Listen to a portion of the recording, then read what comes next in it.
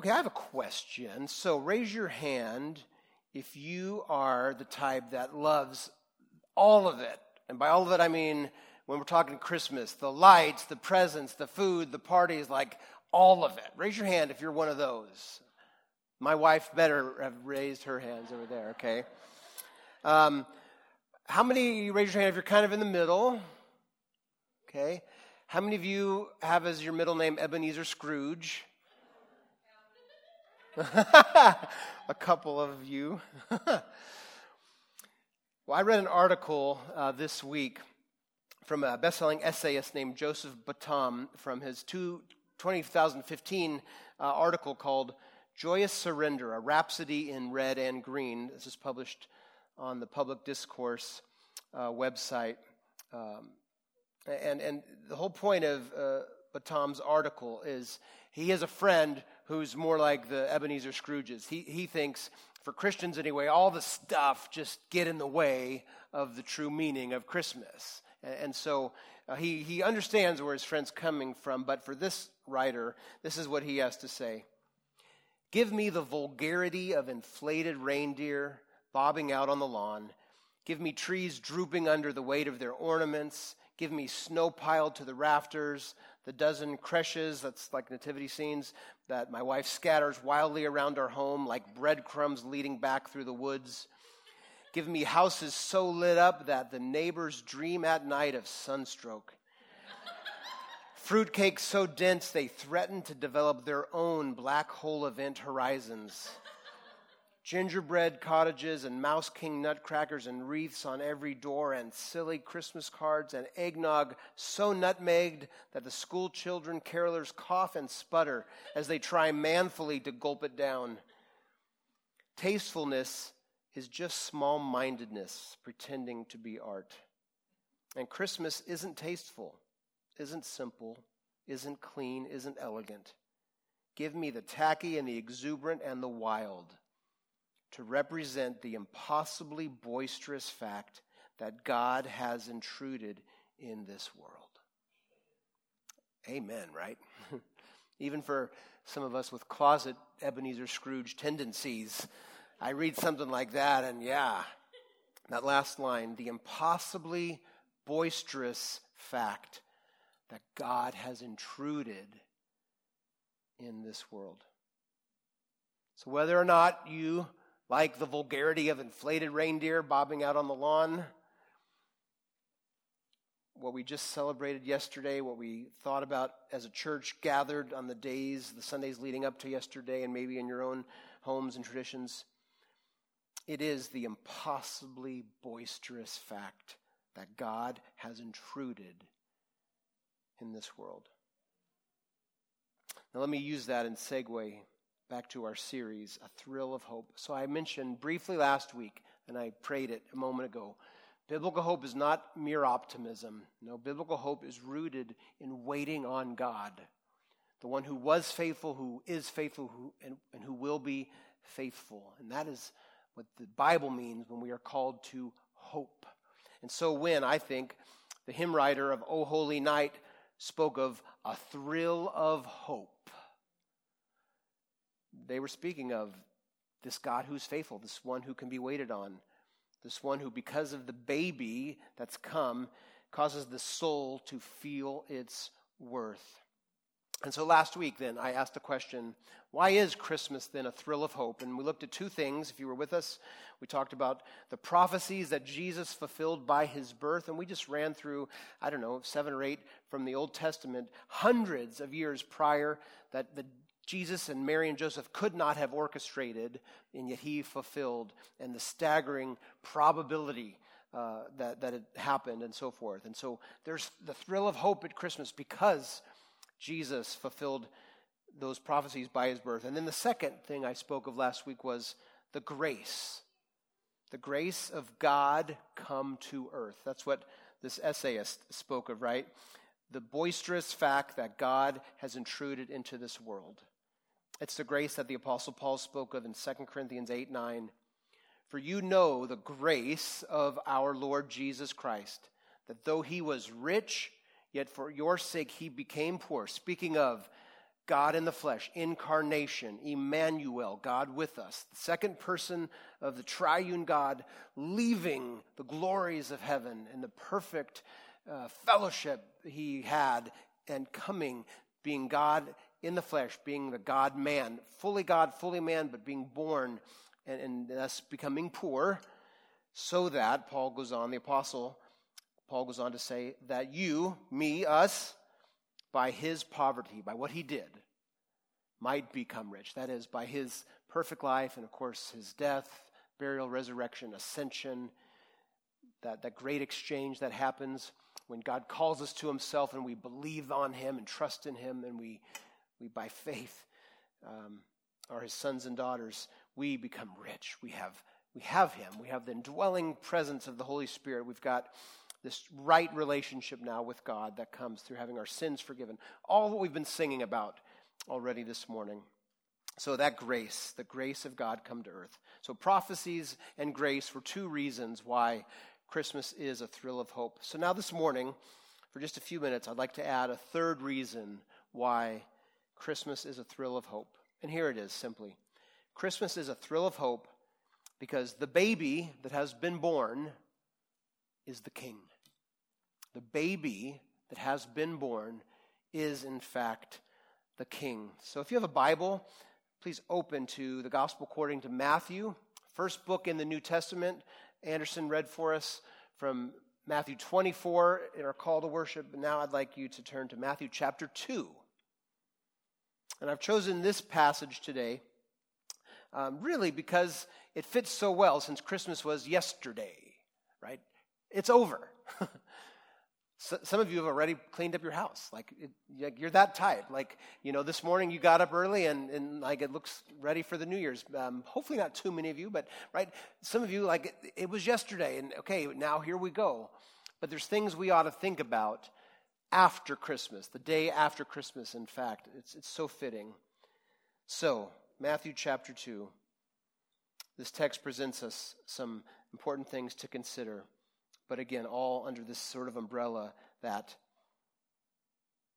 the reason Christmas is a thrill of hope is because the baby that has been born is, in fact, the King. So if you have your Bible, I'm going to read Matthew chapter 2, verses 1 to 12. Now after Jesus was born in Bethlehem of Judea, in the days of Herod the king, behold, wise men or magi from the east came to Jerusalem, saying, "Where is he who has been born, King of the Jews? For we saw his star when it rose and have come to worship him." When Herod the king heard this, he was troubled, and all Jerusalem with him. And assembling all the chief priests and scribes of the people, he inquired of them where the Christ was to be born. They told him, "In Bethlehem of Judea, for so it is written by the prophet," and they quote Micah chapter 5, verse 2, "And you, O Bethlehem, in the land of Judah, are by no means the least among the rulers of Judah, for from you shall come a ruler who will shepherd my people Israel." Then Herod summoned the wise men secretly and ascertained from them what time the star had appeared. And he sent them to Bethlehem, saying, "Go, search diligently for the child, and when you have found him, bring me word that I too may come and worship him."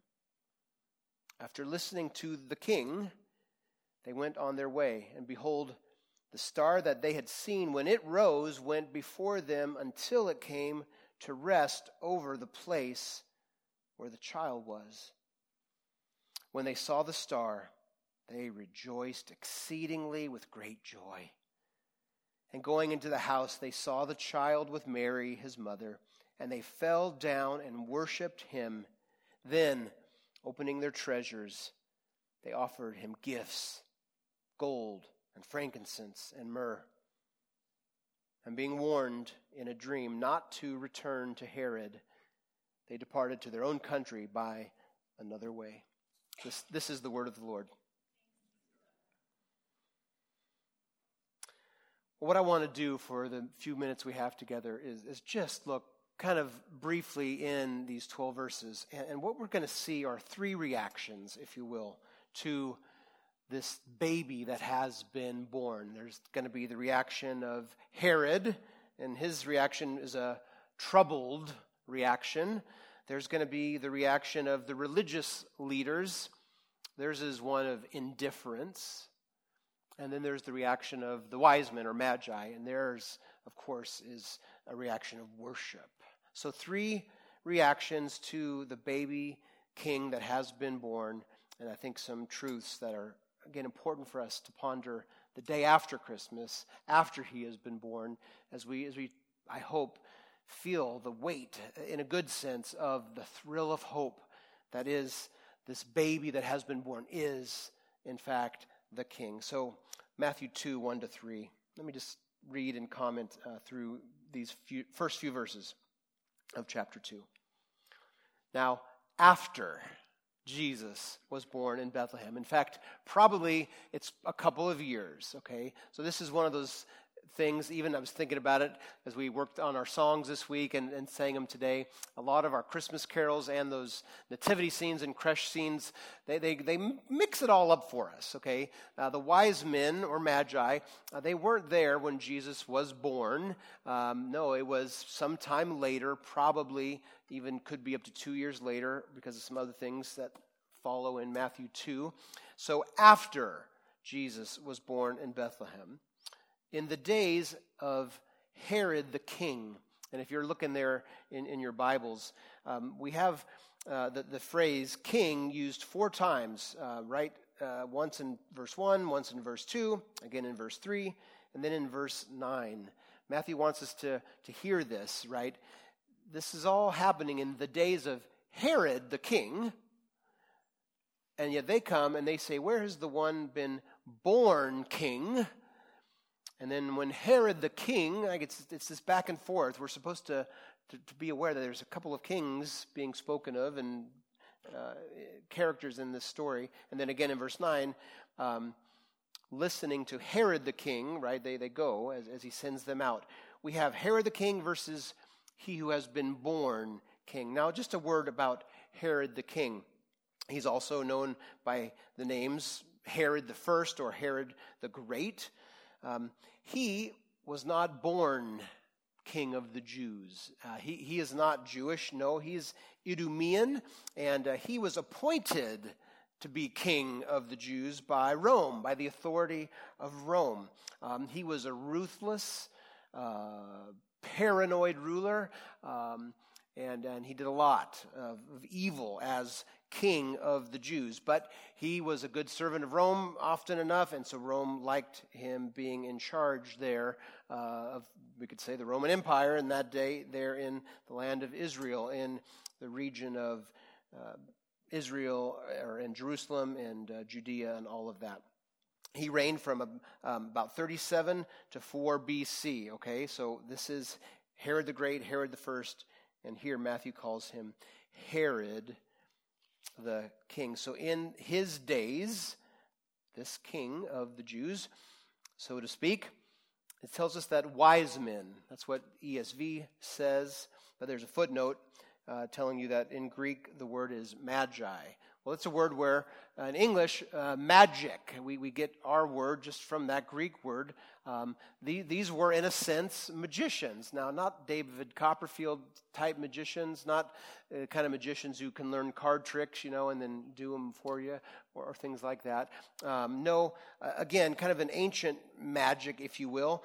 They were from probably the area of Babylon, from the east, okay? And so these priests, these experts in mysteries of Persia, Babylon, but also if you think about the people of Israel who were in captivity for a lot of years in that area, these magi, they would have been schooled in not only their own astrology and dream interpretations. In fact, we have in Daniel the mention of the king Nebuchadnezzar calling for the wise people of his own area. Could be the same type of thing.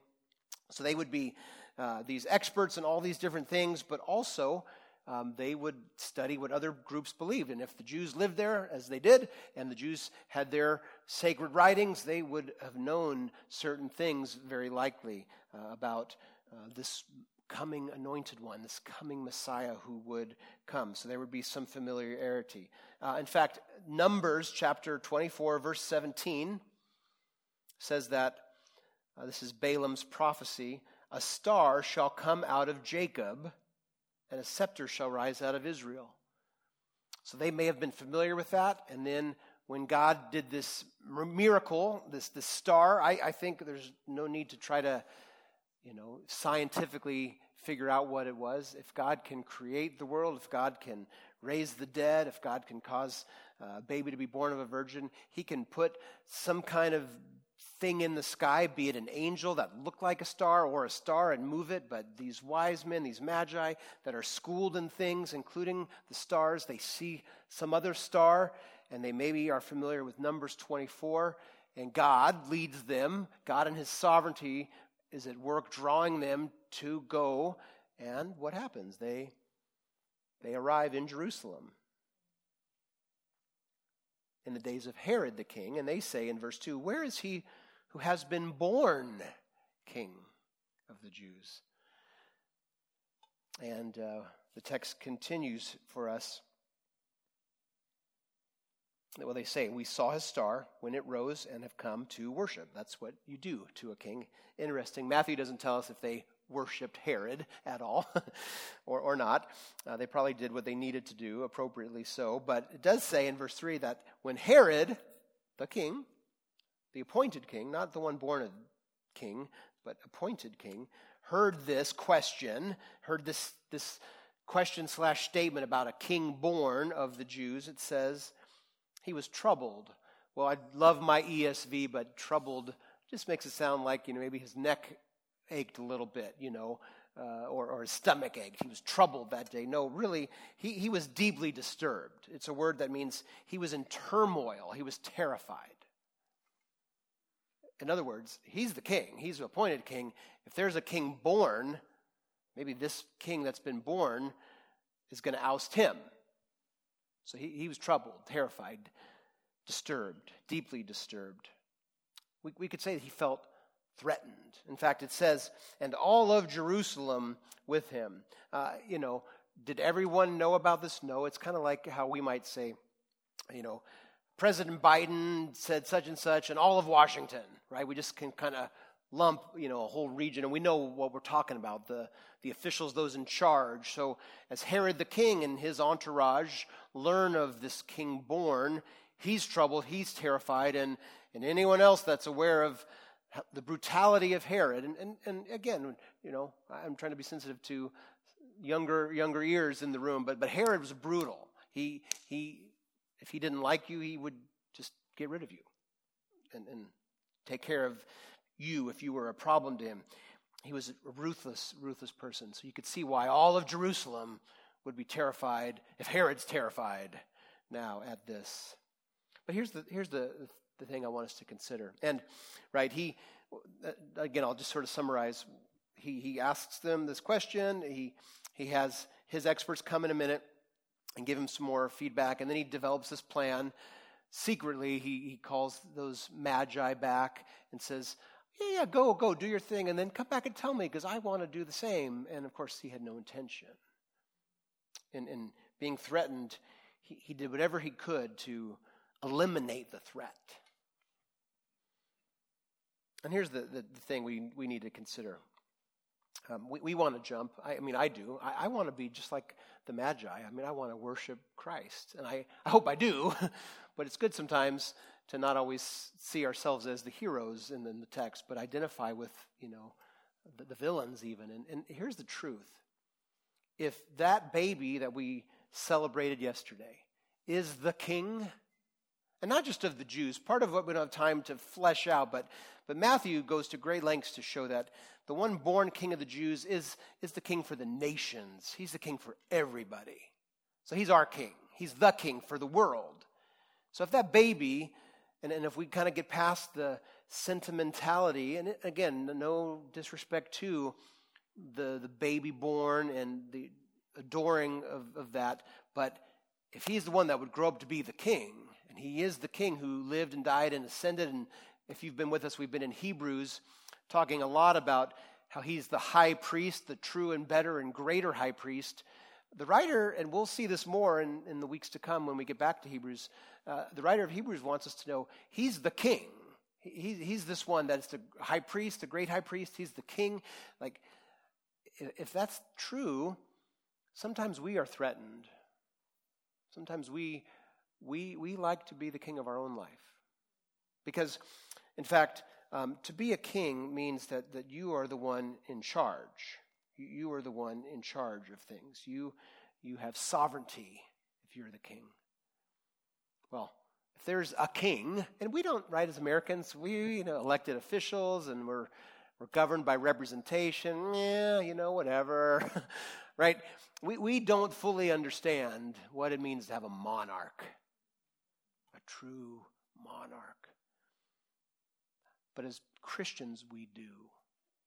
And this is what's so good about the Bible. God is our Father, and Jesus is Savior, Holy Spirit is Comforter. But the Scriptures have a lot to say about each person of the Godhead. And the Son, he's Savior, he's the forgiver, he's the baby born, but he's the King. He's the King. And he calls for our allegiance. He calls for the right to be sovereign in our life. And we may not be like Herod. I hope we're not.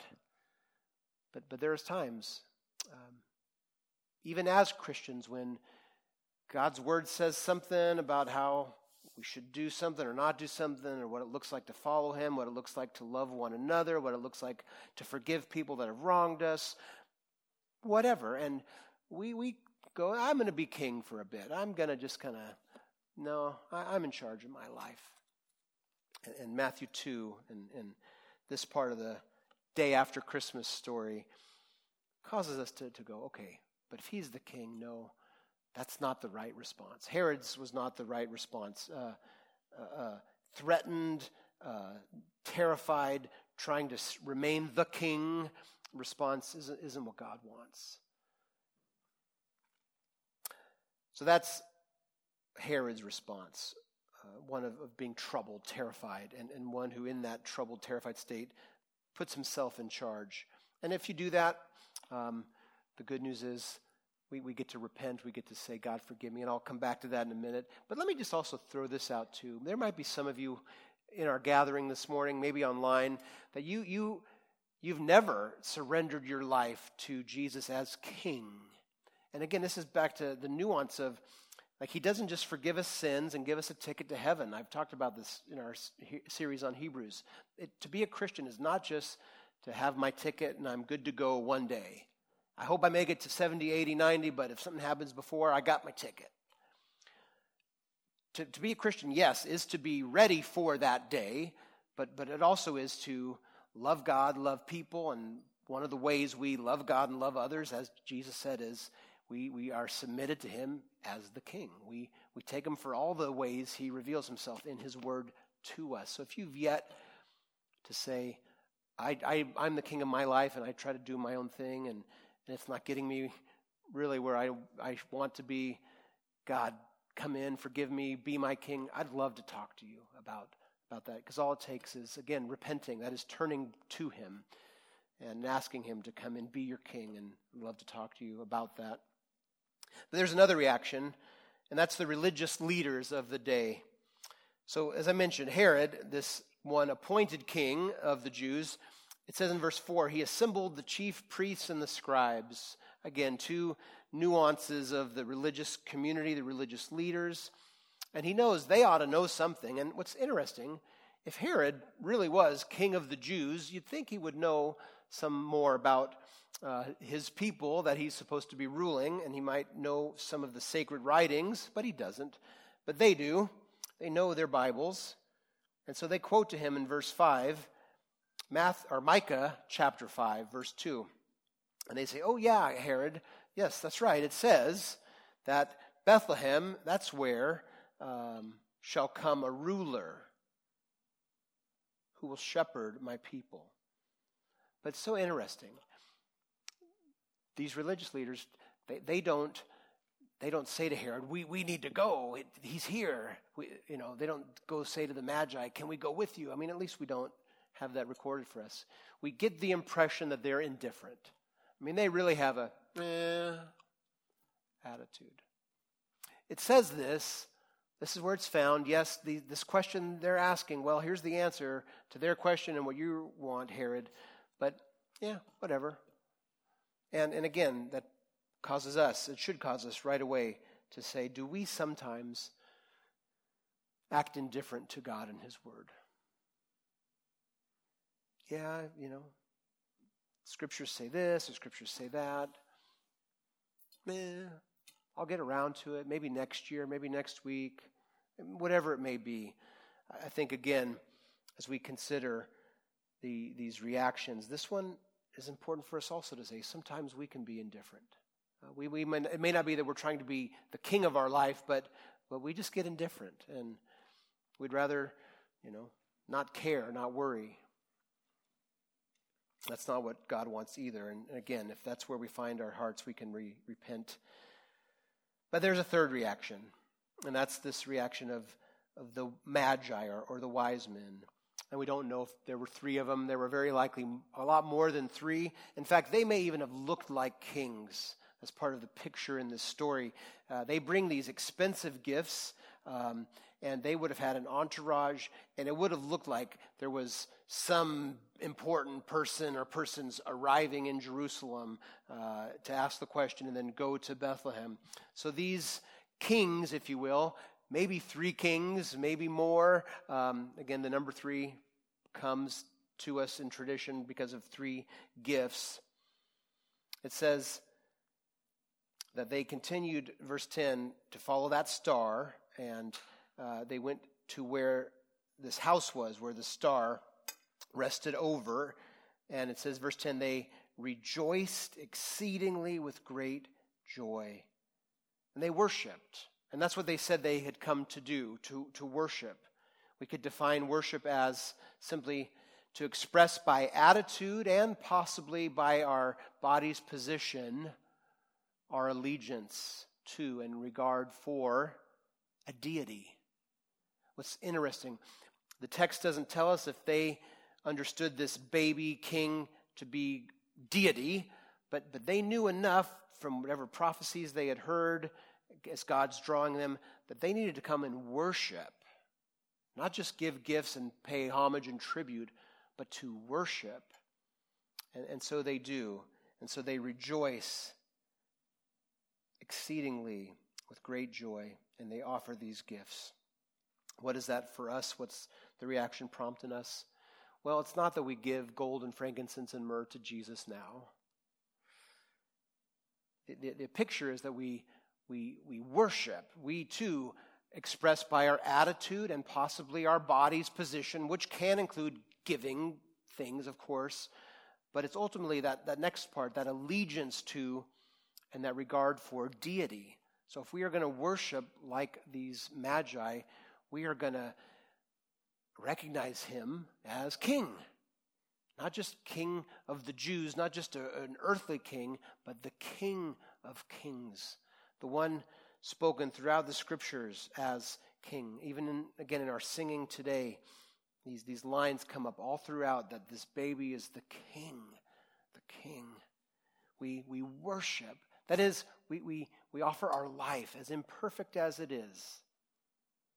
And so to worship God with our life isn't to worship him perfectly. Oh, we will fall short. We will think things we ought not to think. We will say things we ought not to say. We will do things we ought not to do. We will sin deliberately. We will sometimes sin passively. But when we do, we repent. We come back to him. We say we're sorry. We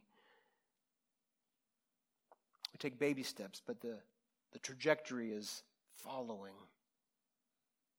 Is this our reaction? This is what these characters call us to. We're to be like these Magi, these ones that really, there's no reason they should have. They were foreigners, outsiders, all the people that should have been worshiping. They're terrified or indifferent, but these outsiders come and they model now for God's sons and daughters what it looks like to adore the one who has been born. He's not just this little baby now, but he's the king. Is that my posture? Is that my reaction to him? Is it yours? I love this quote from Charles Spurgeon, great British pastor from the 1800s. He wrote this: "If wise men of old came to Jesus and worshipped him, shouldn't we also come? They were guided by a star. We are guided by faith through the divine Spirit, by the teaching of his word, and by all those blessed lights the Lord uses to conduct people to himself. It was well to come to the baby Jesus when led by the feeble beams of a star. We will find it still more blessed to come to Christ now, who is now exalted in the highest heavens and who by his own light reveals his own perfect glory. Will you and I worship him, the baby who has been born, as our king? And you know this, if you've done that, there's nothing like it. It truly is a thrill of hope to experience the baby who has been born as our king. What is that king like? Well, again, the scriptures have a lot to say, and we will get to a lot of it in the book of Hebrews. But let me end with a picture that the great C.S. Lewis gave us of what this king is like.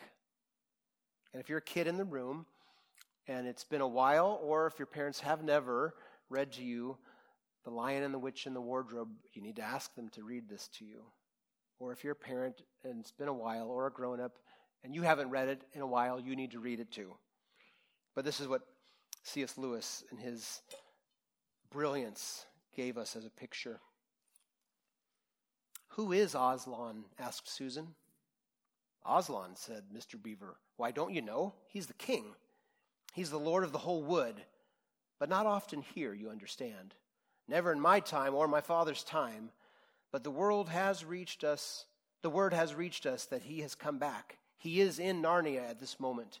He'll settle that white queen all right. It is he, not you, that will save Mr. Tumnus." "She won't turn him into a stone too?" said Edmund. "Lord love you, son of Adam, what a simple thing to say," answered Mr. Beaver with a great laugh. "Turn him into a stone?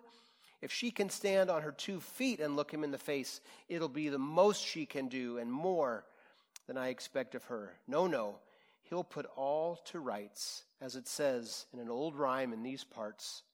Wrong will be right when Aslan comes in sight. At the sound of his roar, sorrows will be no more. When he bares his teeth, winter meets its death, and when he shakes his mane, we shall have spring again. And when he shakes his mane, we shall have spring again." You'll understand when you see him. "But shall we see him?" asked Susan. "Why, daughter of Eve, that's what I brought you here for. I'm to lead you where you shall meet him," said Mr. Beaver. Is he a man?" asked Lucy. "Aslan a man?" said Mr. Beaver sternly. "Certainly not. I tell you, he is the king of the wood and the son of the great emperor beyond the sea. Don't you know who is the king of beasts? Aslan is a lion, the great lion." "Oh," said Susan, "I thought he was a man. Well, is he quite safe? I shall feel rather nervous about meeting a lion." "That you will, dearie, and no mistake," said Mrs. Beaver. "If there's anyone who can appear before Aslan without their knees knocking, they're either braver than most or else just silly." "Then he isn't safe," said Lucy. "Safe?" said Mr. Beaver. "Don't you hear what Mrs. Beaver tells you? Who said anything about safe? Of course he isn't safe. But he's good. He's the king, I tell you." What C.S. Lewis is trying to say to us is that this baby that has been born, this one who we have been worshiping, but now, just as these magi have come, he's the king, and he's not safe. If you are a Christian, it's not safe. Your life won't be easy. None of you in this room that have been walking with Jesus more than a week would say, yeah, life is easy. No, in fact, the longer we walk with him and the longer we follow him as our King, in fact, the harder it is. Life is hard. Life is filled with trials. But Jesus the King said, in this life you will have trials, but take heart, I have overcome the world. And he's King. He could at any minute come back and return. Like Anderson said this morning in our call to worship, he has come in his first coming. He's coming again. We're to live and look and expect it. And we wait for King Jesus to return. But he's good. He's a good King. And he loves us. And he wants us to be his subjects who follow, but not under this tyrannical, paranoid rule like Herod the king, the appointed king of the Jews. But no, this one who, though he was rich, left it all for us and lavishes his sons and daughters with grace and forgiveness and mercy. He's so good, right? He's so good, right? And he's the King. So let's follow him that way. And again, the invitation says, from me to you, if you have yet to follow him as King and you have questions, come talk to me. Come talk to me. We're going to sing one more song and then be dismissed to some coffee and donuts. So would you stand and let's pray.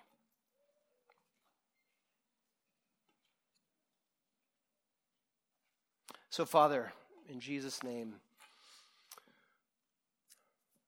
may we react to the one who has been born, the one we've been celebrating, the one who yesterday we especially and specifically celebrated in his birth. May we react to the King the way, in fact, these foreigners, these magi react. And that is to be one of worship, to be in allegiance to. May we follow you as our King. And you're good. You're not safe. You'll demand things of us, but you're loving. And your grace never ends. And I even pray, Lord, that today and this week and as we get toward 2022, we as your sons and daughters would have a greater experience of following King Jesus. And may that include expressing what it looks like to those who don't know to follow this King, this one born King. We love you in Jesus' name.